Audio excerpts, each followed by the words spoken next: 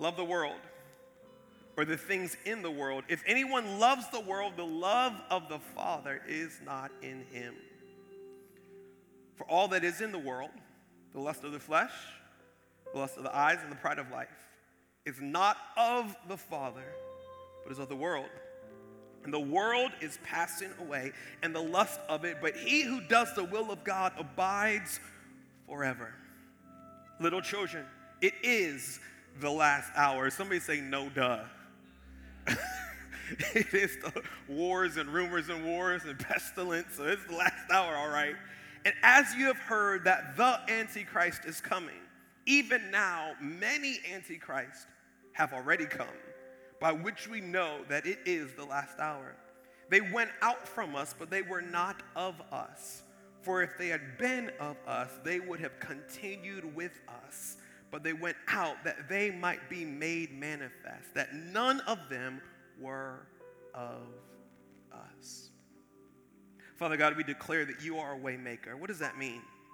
It means when we look like we have no options, you're there, opening doors that man can't open, forging a path that we didn't even know was possible.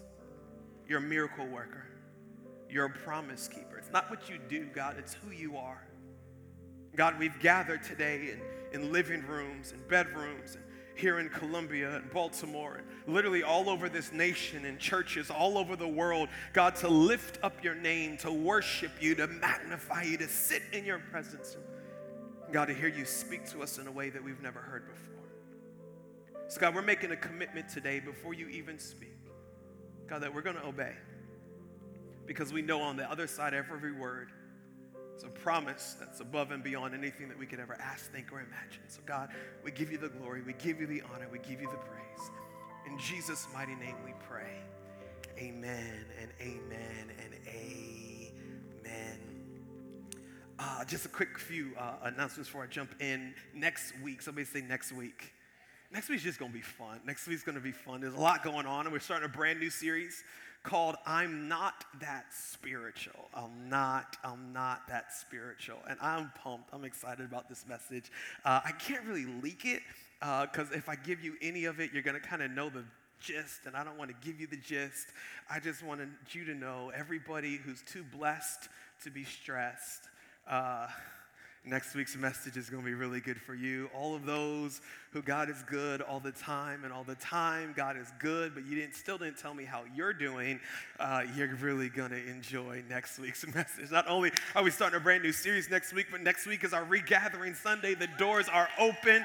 Make sure that you reserve your ticket online here in Columbia and in Baltimore. And I'm telling you, our team has worked so hard to make sure the auditorium is disinfected in between every service, wiping down services, temperature checking, Dream Team volunteers and Destiny kids. I mean, this place is looking like the NBA bubble right now, the way they are making sure that it is safe for you. So I encourage you that you can actually take that step knowing that I'm covered, that I'm safe. And hear me, I'm not rushing you. If you don't feel that this is the right time for you and your family, we're still going to be broadcasting online, and you can view online until September. I'm joking. It'll be on there forever. So make sure that you kind of do just what you feel convicted to do. And then the last thing is our 21 days of prayer and fasting starts next Sunday. I am believing for miracles to break out in this church, and we will be fasting for those 21 days. Feel free to pick any type of fast that you want to go with. Some people, they'll do a modified fast where they'll only do, whatever it may be, no meat for 21 days or no carbs for 21 days. Or some people will do what they call a Jewish fast, which you don't eat from sun up to sundown, which is usually like 6 a.m. to 6 p.m. And then after 6, you eat like a king. You store up like a bear in the winter and get ready. That's not fasting, y'all. If you fast for 12 hours and then eat 3 meals between 6 p.m. and the time you go to bed, you just moved your meals to a different time of the day. But I'm telling you, it's not about abstaining from food. It's about making room for God to move, to speak, to encourage your faith in a way that he's able to do what he's always wanted to do in our life. He's just waiting for our attention. Amen?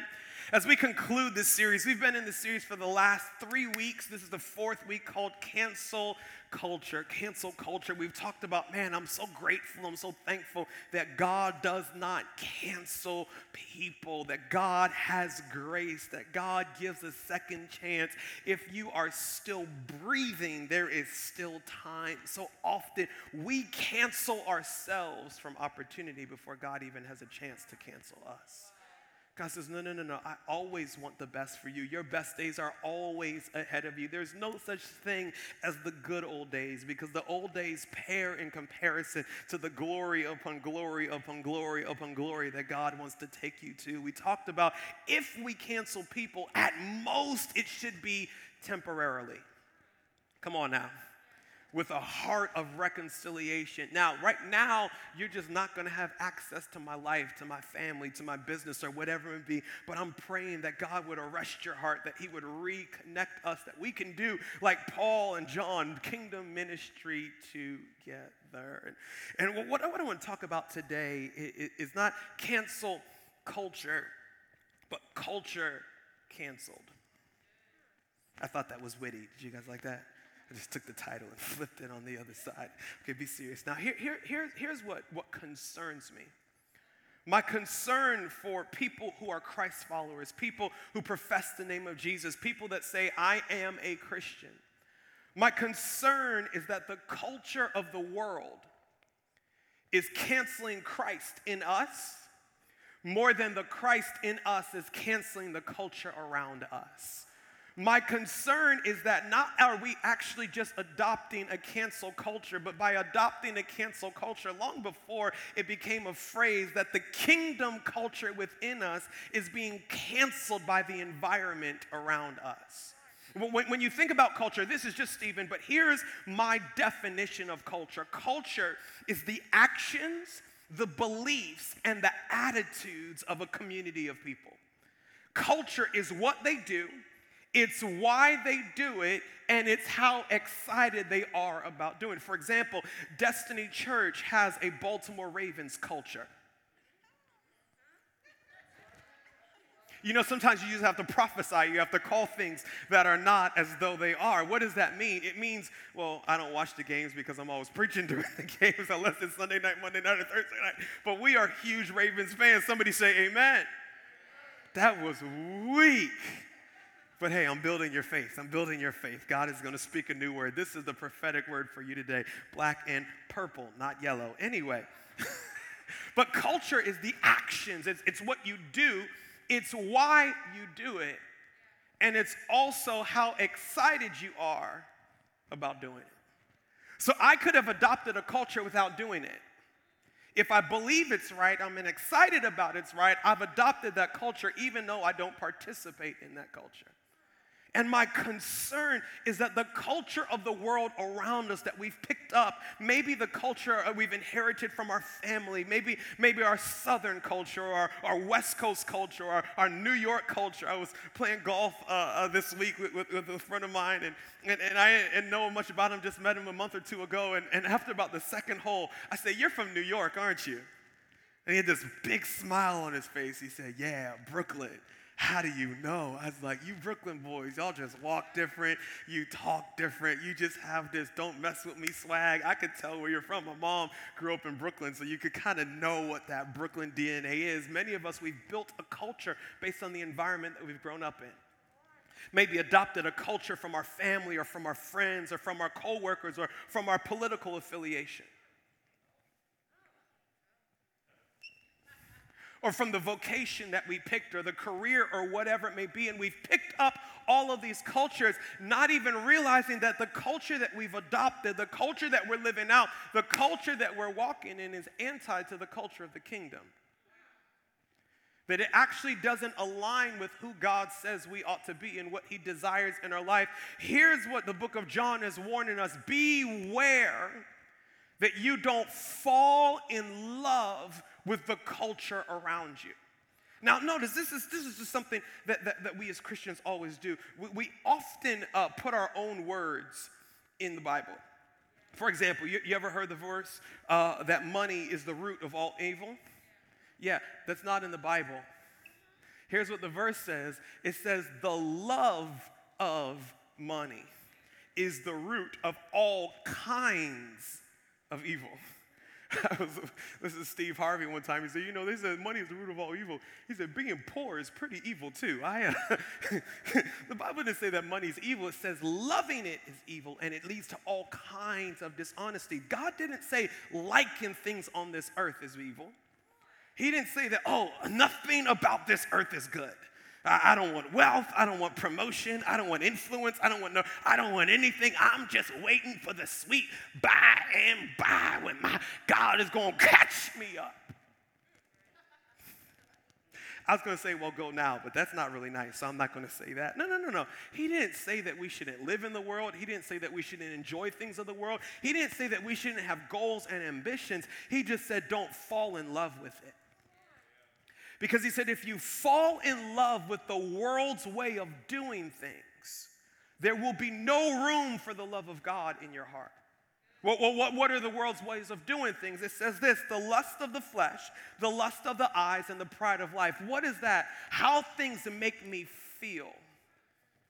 How sensational it is.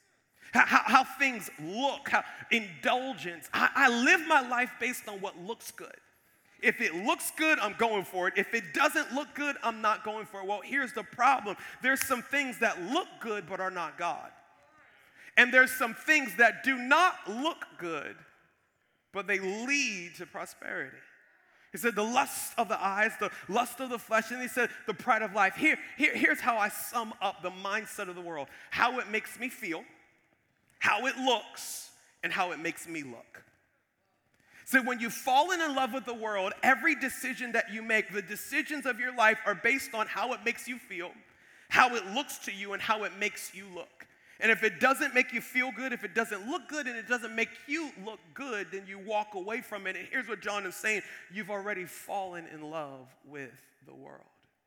And I understand, because some of it is just survival. It's like, look, if I'm going to have any friends, I'm going to have to learn to talk like they talk.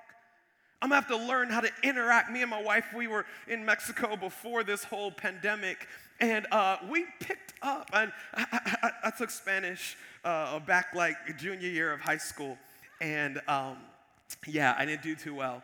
And I tested out in college. I don't know how that happened, but 12 years after college, I'm not even going to try it. Was it pequeño? Very mucho pequeño. I have like no Spanish whatsoever. But guess what we figured out about 2 days down there? We're like, if we want to buy anything, eat anywhere, go anywhere, we're going to have to figure out. We have our Google translator on. We're putting our English in. We're translating to Spanish because we got to figure out how we're going to get around here. And I feel some of us, we've adopted the culture around us just because I got to survive.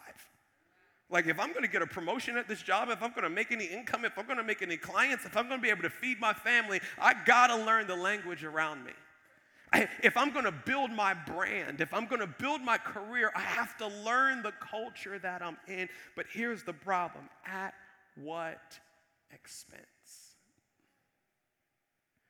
Not only that, John went on to say, he said, you know that boogeyman, that you hear about, the Antichrist. Who? The Antichrist. Who? The boogeyman. Oh, he's coming. But I'm going to be gone by the time he gets here. By the time it all breaks out. Revelation. I don't even read Revelation for real. That don't even apply to me. I'm not planning on being around for all that. She's going to come and get me up here, and I'm going to be watching this from the club section. You know what I mean? No. Here's what John said. He said, the Antichrist isn't here, but the spirit of Antichrist is.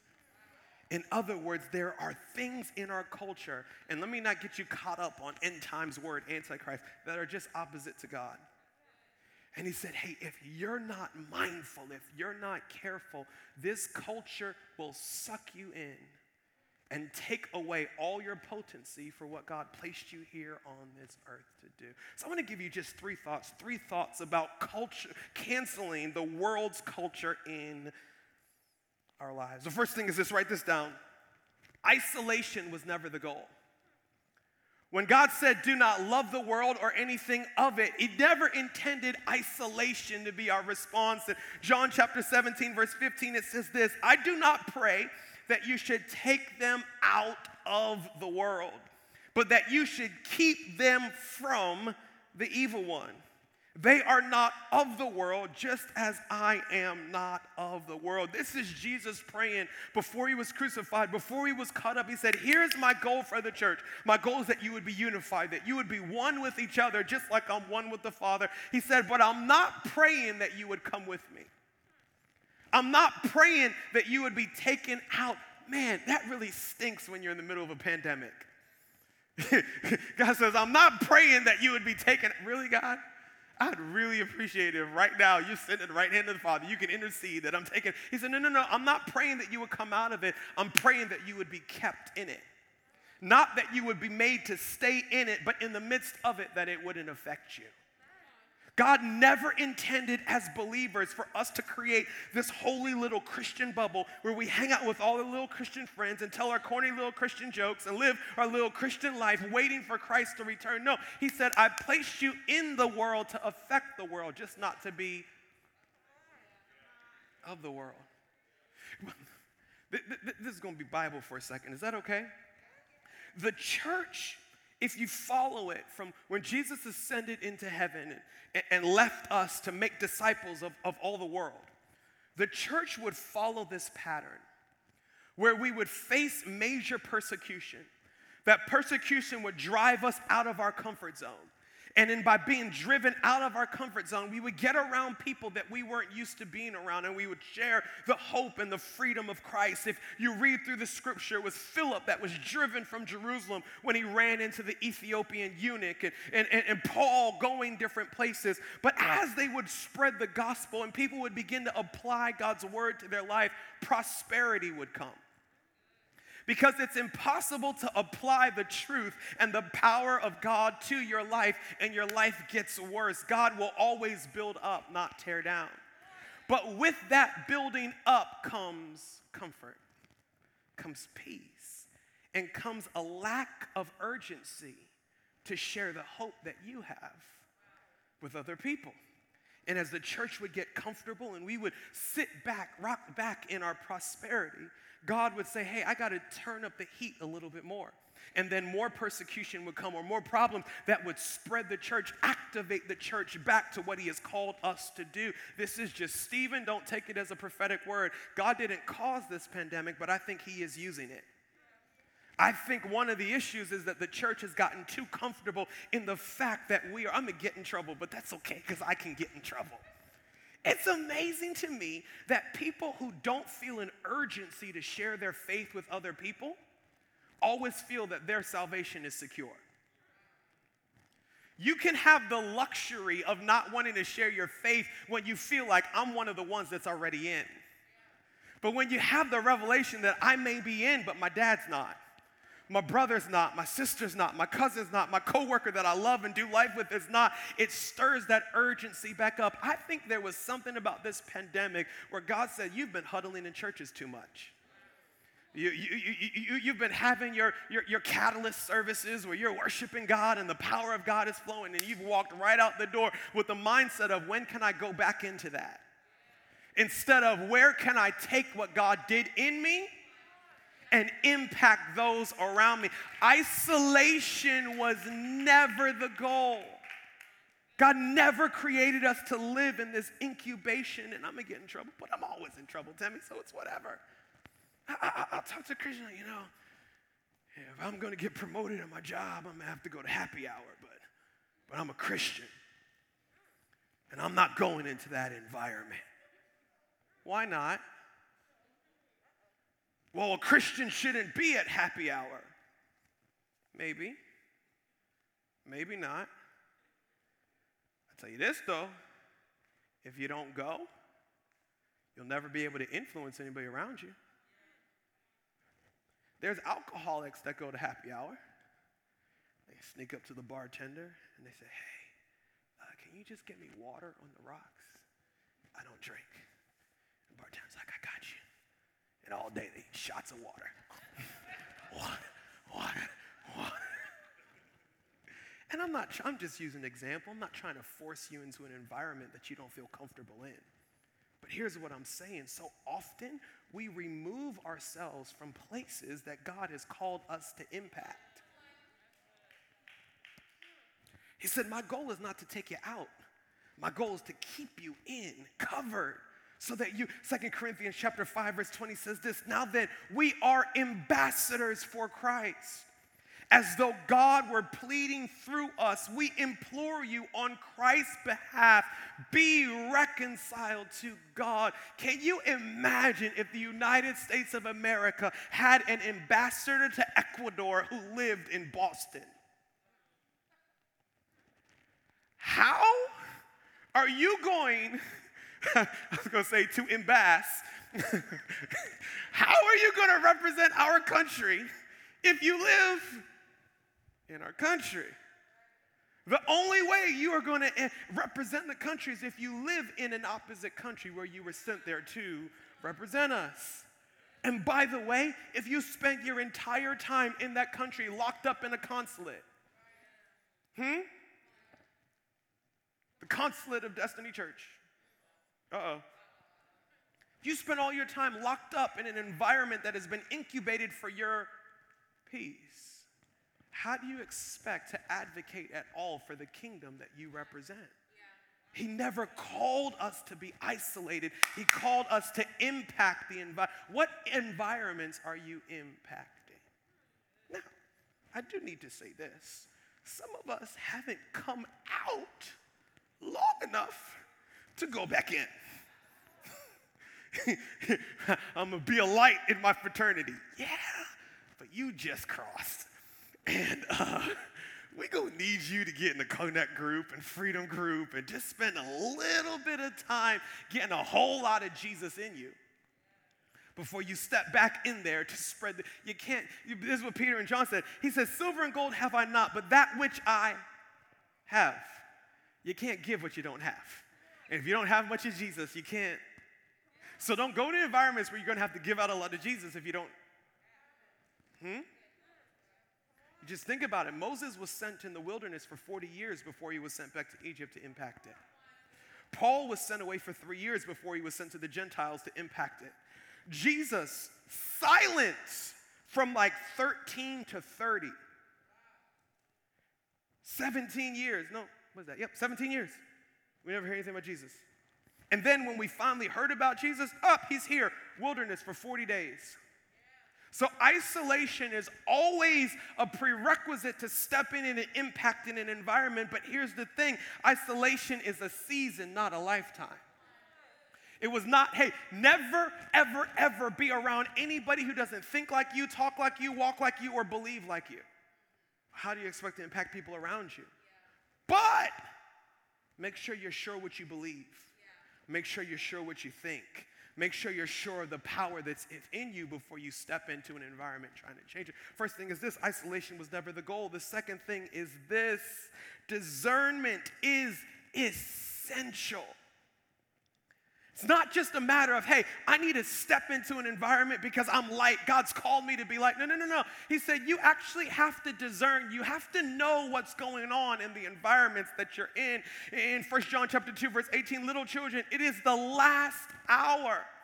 And as you have heard that the Antichrist is coming, even now, many Antichrists, that's lowercase a, means not the boogeyman, but the boogeyman's shadow.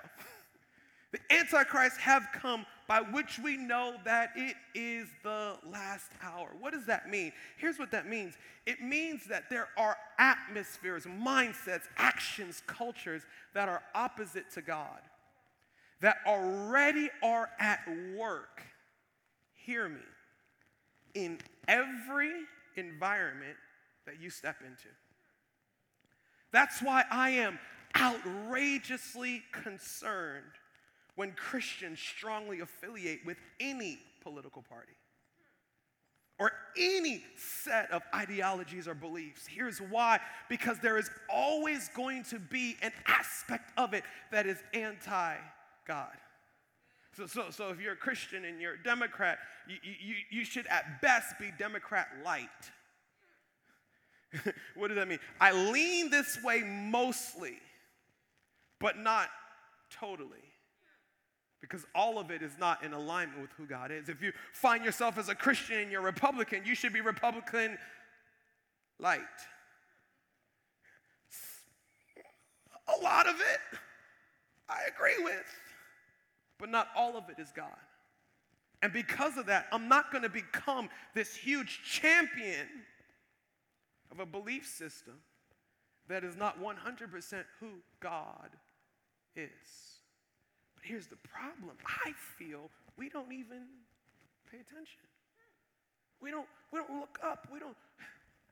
There was this really, really bad joke of these two men, and they were trapped out in the wilderness, and they were starving. They were hiking through a desert, and they had 3 cans of food. It's a disgusting joke, so I just warn you. They were starving to death. It was their last night of food, and they had a lighter, so they flicked their lighter, and they opened the can, and I won't get too disgusting, but they looked in the can, and it was bad. There was stuff going on in the can, so they threw that can out, and they opened the second can. They turned their lighter on, and they looked in it, and it was bad again. It was, so they threw that one out. Right before they opened the third can, and one guy took the lighter, and he threw it. And he said, open the can. They opened the can. They didn't see anything, so they ate it. They just turned the light on. And look, if we keep inspecting this closely, we're going to keep finding stuff we don't want to find. I feel like that's been some Christians' approach to life. If I keep inspecting the friends that I have, the environments that I walk into, the beliefs that people have, the music, the things that I watch, the political pundits, the news, if I keep on inspecting it, then I won't be able to partake of any of it, so I'm going to stop looking. And we're losing our discernment. Matthew chapter 10, verse 16 says this, I am sending you out like sheep among wolves. Therefore be as shrewd as snakes and as innocent as dove. Be on your guard. Here's what Jesus said. Hey, there's an enemy that is out there to steal, kill, and destroy everything that you have. So wake up. Stop acting like it's Mulberry and you got your front door unlocked and, everything. It's just, And I find sometimes we're just so quick to be gracious and to show people grace that we have no discernment. Oh, yeah, they stabbed me in the back. Oh, but they meant well. They were going for a rib. Wait, what? Oh, they don't hate God. I know they said it, but they just, they're trying to find themselves. No, here's what the Bible says. It says you should be as shrewd as a snake. When we were growing up, me and my brother Daniel, he was every family, if you have more than one kid, even if you have one kid, there's the animal outdoorsy one that they're the one that brings the frog in the house, brings the lizard in, all that other kind of stuff. That was Daniel, and I didn't have that much braves or guts, but I kind of tagged along with Daniel, and between me and him, we convinced our parents to let us get a pet snake. Yeah. Our parents didn't have much discernment at the time. I don't know why they said, but they let us have it. So we went and ordered. You can order anything online. Like you could obviously buy a tiger online. You could buy a snake. You could do whatever you want. So we got a little ball python or whatever it may be, and we put this thing in the cage, and we got I'm a grocery out to get little frozen mice and all that, and we're feeding the snake. And it was cool for like 3 weeks. But what happened was, my brother was feeding the snake, and the snake went for the mouse, and he mistook my brother's finger for the mouse. Now, there's a little, snake about this big, so he bled, but, he didn't die. So anyway, after he got nipped one time, he said, I'm done. So he threw the mice in instead of dropped them in. We didn't know what was going on, but the snake stopped eating. It just got thinner and thinner and thinner. So you animal rights people, send your emails to Elevation at your... anyway. So we were just like, he's not eating. He's going to die eventually. We just got to wait him out. About 2 weeks of the snake not eating. We go into Daniel's room, and it's gone. y'all, we're like, okay, maybe he died and he got up under the hay. No, ain't no snake under the hay. Can I tell you how smart that snake was? He saw a little crack in the top of his crate, but he realized he was too fat to get through it. So he's like, if I fast for 2 weeks, this is good. We thought he didn't like what we were feeding him. He was planning his escape. Homie got out. How do you tell your mother, who didn't want the snake in the first place, that he gone? Y'all, do you understand? For 2 weeks, that snake was roaming around our house, and I could not sit on a toilet to save my life. I just had this mental picture of that little pipe. I go to sit down, I'm jumping up and all this other kind of stuff. Long story short, 2 weeks later, we find the snake. Well, my mom found the snake under a pile of laundry. It was the event, y'all, the entire neighborhood heard when she found this snake. And here's what Jesus said. You should be that smart. You should be that alert of your environments. You should be that aware of, is this of God or is this not of God? He said you should be shrewd as a serpent, but as innocent as a dove. Can I preach just for a second? You should be shrewd but not bitter. You should be aware but not manipulative. In other words, it says don't just be mindless, just go, oh, life is good. No. There is an enemy. He's attacking your marriage. He's attacking your children. He's attacking your finances. He's attacking your destiny, your purity, your future. You should be aware of what's going on around you, but don't allow it to make you cynical.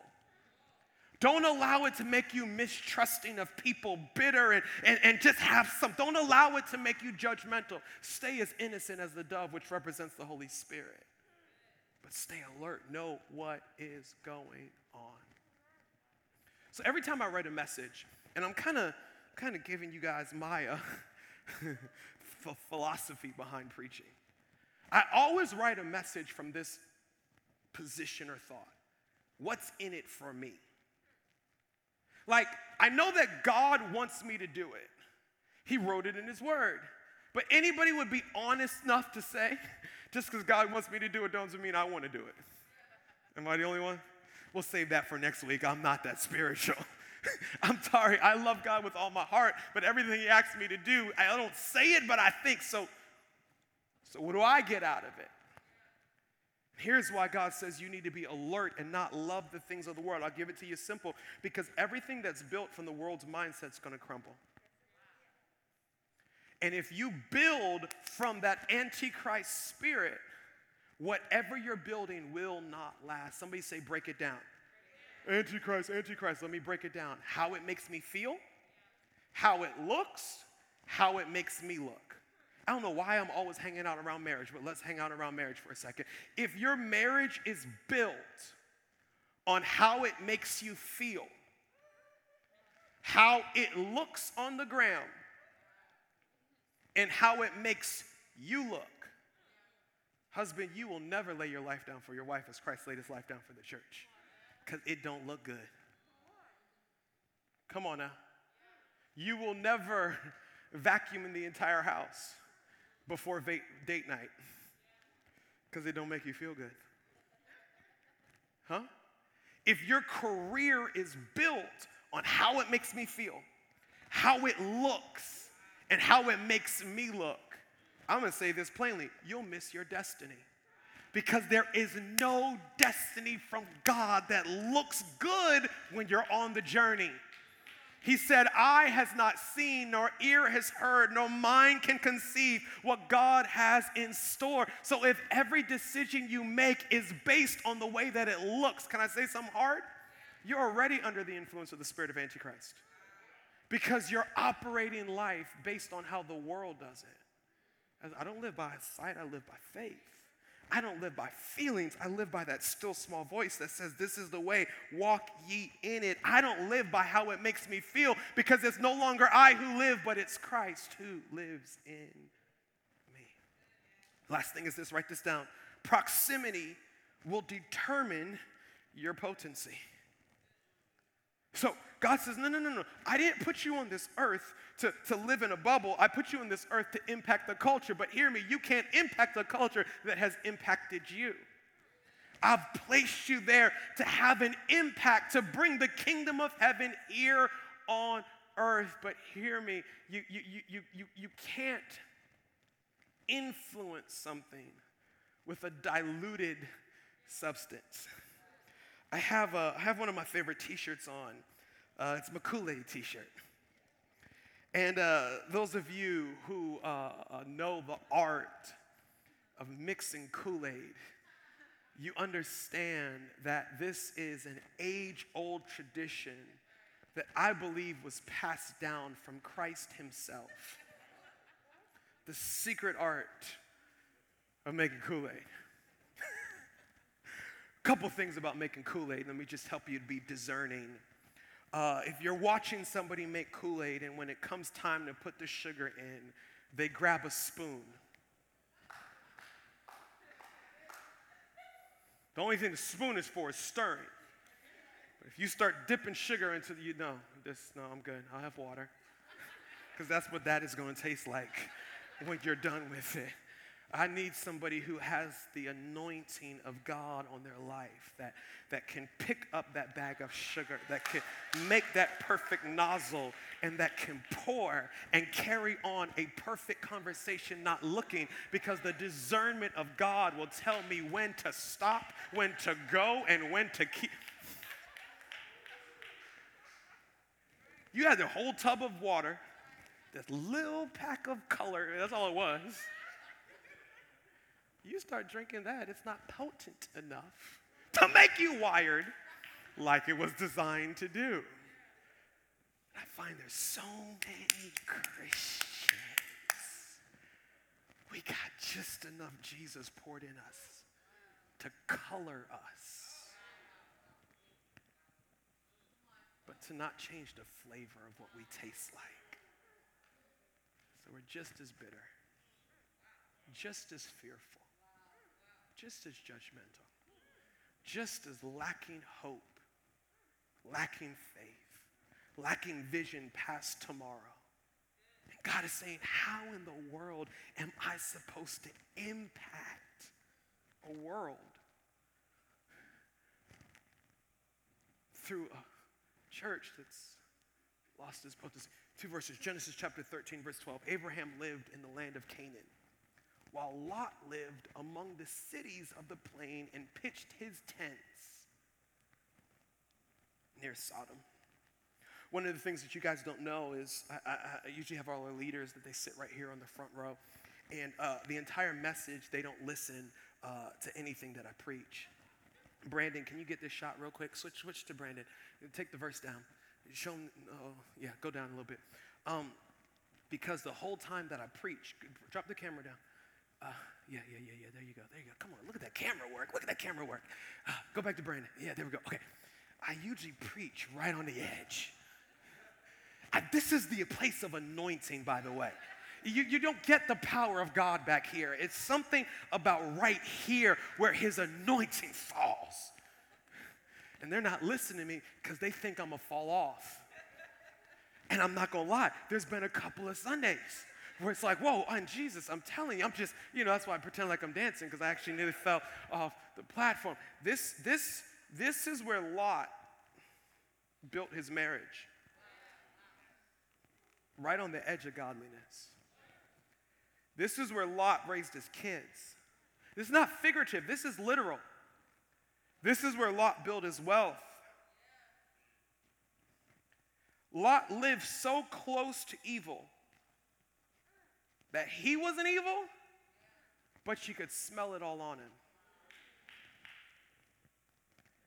And because of that, he was not able to impact the exact region that God had great plans for. Great plans for. God destroyed Sodom and Gomorrah. No, read in the New Testament, where he said Sodom and Gomorrah in the end times is going to be in a better position than a lot of people who call themselves God followers. When we park our lives so close to the edge, God says, how in the world are you going to impact, set the temperature of something that I placed you in but never called you to be of? I remember freshman year in college. You can imagine college. You're just trying not to be a loser. And if you kind of put the whole story together, I'd been homeschooled for 12 years. So this is like my first time around people. And I was so excited. I was going to have friends. My friends weren't going to have my same last name. And it was can't wait for freshman year. They put me in a quad. This was University of Maryland. I was in Easton 6 for all you Terps. You know where that is. It was the slums of North Campus. But I went in there, and I was so focused on fitting in that all of the God and Holy Ghost that was in me, just keep it to myself. Now, I still went to church every Sunday. They were at Stamp at the Union Party or down Frat Row or whatever it may be, and I was the youth pastor preaching to 6 kids. I was anointed. But then when I went back to school on Monday and we're sitting in the cafeteria, what did you do? Man, the party was wild. Yo, cops showed up, started shooting rubber bullets. You know the party was lit. It was crazy. What did you do? I went home this weekend. Now that weekend is the weekend that people got filled with the Holy Spirit, healed, saved, lives were changed. I went home. Because I was so close to the edge, I wanted to fit in. You're around people who cuss really well. I know you're not supposed to say that as a Christian, but there's some people that cuss, and it don't even sound right coming out. Some people that cuss, and it's poetic. I mean, like, how do you string that? My goodness, that was artistic. Those were the friends that I hung out with. Now, I didn't cuss. I never started cussing, but everybody around me did. You know what I noticed? I noticed that I wouldn't cuss, but I started to speak with more edgy words. I started using acronyms and substitutes. And after freshman year, over the summer, I stepped back and I said, wow, they impacted me a whole lot more than I impacted them. I'm not as ratchet as they were. I know that's judgmental, but it's the truth. I didn't go all the way to where they were, but watch this. They didn't come at all to where I was. I had no impact in the area that I was. And by the power of the Holy Spirit, I made a decision from that point on. God, wherever you send me, I'm going to be me. And part of being me is that the power of God is on me. And that he has brought me to preach hope, to heal the brokenhearted, to restore that which was torn down, to be a vessel that's carrying the power of God. And guess what? It'll cost me. It'll cost me some friends. It'll cost me some clients. It'll cost my brand. It'll have some family members thinking that, who do you think you are? We've been through the same thing. Yeah, but I didn't go through by myself. Isaiah chapter 50, verse 6. That's what Jesus said. He said, I offered my back to those who beat me, my cheeks to those who pulled out my beard. I did not hide my face from mocking and spitting, because the sovereign Lord helps me. He said, I will not be disgraced. Hear me. Therefore, I have set my face like flint. And I know, can I add something to the Bible? This is just Stephen, not heresy. That in the end, I will not be put to shame. If I'm going to live a counterculture Christianity, I'm going upstream, downwind. And it's going to take some setting my face like flint. I don't care who you're canceling. That's not of God. I don't care what you say the definition of life is. Nope, it's not going to define me. I don't care what you say a man of the world or influence or whatever it's supposed to look like. That's not who I am. I'm a man of God. I don't care what you say. My wife is supposed to submit. No. I'm laying my life down. It's not going to feel good. It's not going to look good. Definitely not going to make me look good. But guess what? At the end, and can I clarify? The end is not heaven. I ain't waiting to die. When he's finished his perfect work in me and I pop out in destiny, God says, you're not going to be ashamed of where you are. And all of a sudden, everybody's going to wish they were where you are. Because you said, I'm doing it God's way. Father God, we're grateful. God, we're thankful that, yes, we're in a world that is opposite to everything that you are. But you haven't left us here alone, God. You've placed your Holy Spirit in us. It's probably what you said, greater is he that's in us than he that's in the world. God, I'm praying for that Christian that's in that fraternity or that sorority, or is in that law office, or works at that hospital or that school, or is the assistant to that politician, works at that news agency, or is in that family that just feels like there's so much around me that's opposite to what God's placed in me. God, I pray in this moment that you would open their eyes, not to what's around them, but to the power that you've placed in them. God, we are ambassadors. We are placed here not to survive, but to impact, to transform, to be light. Just where you are with your eyes closed and your head bowed, if you could pray this prayer with me, say, Holy Spirit, what are you saying to me? And just give God a moment to make this message personal to you. I'll tell you this. It is impossible to impact anything around you. It's impossible to be light in the midst of darkness if you don't first have that light inside of you. And that light doesn't come from an intellectual knowledge that God is real. That light comes from the surrender of your heart saying, God, I don't just want to know that you're real. I want you to be real in my life. The only way that happens is if you invite him in.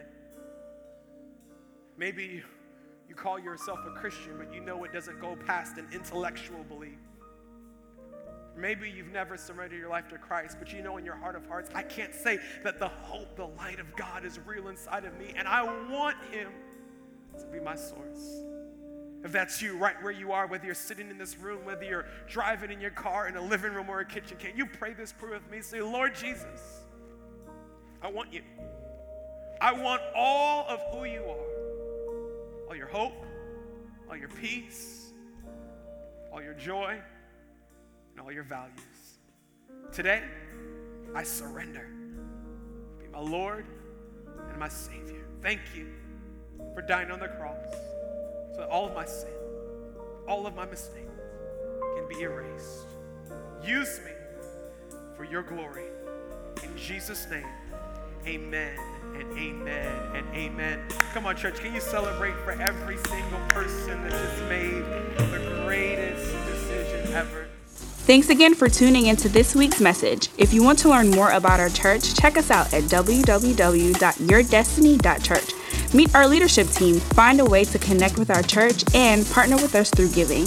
You can also connect with us on social media by visiting our Facebook, Twitter, and Instagram pages. Tune in next week for another message from our pastor, Stephen Chandler.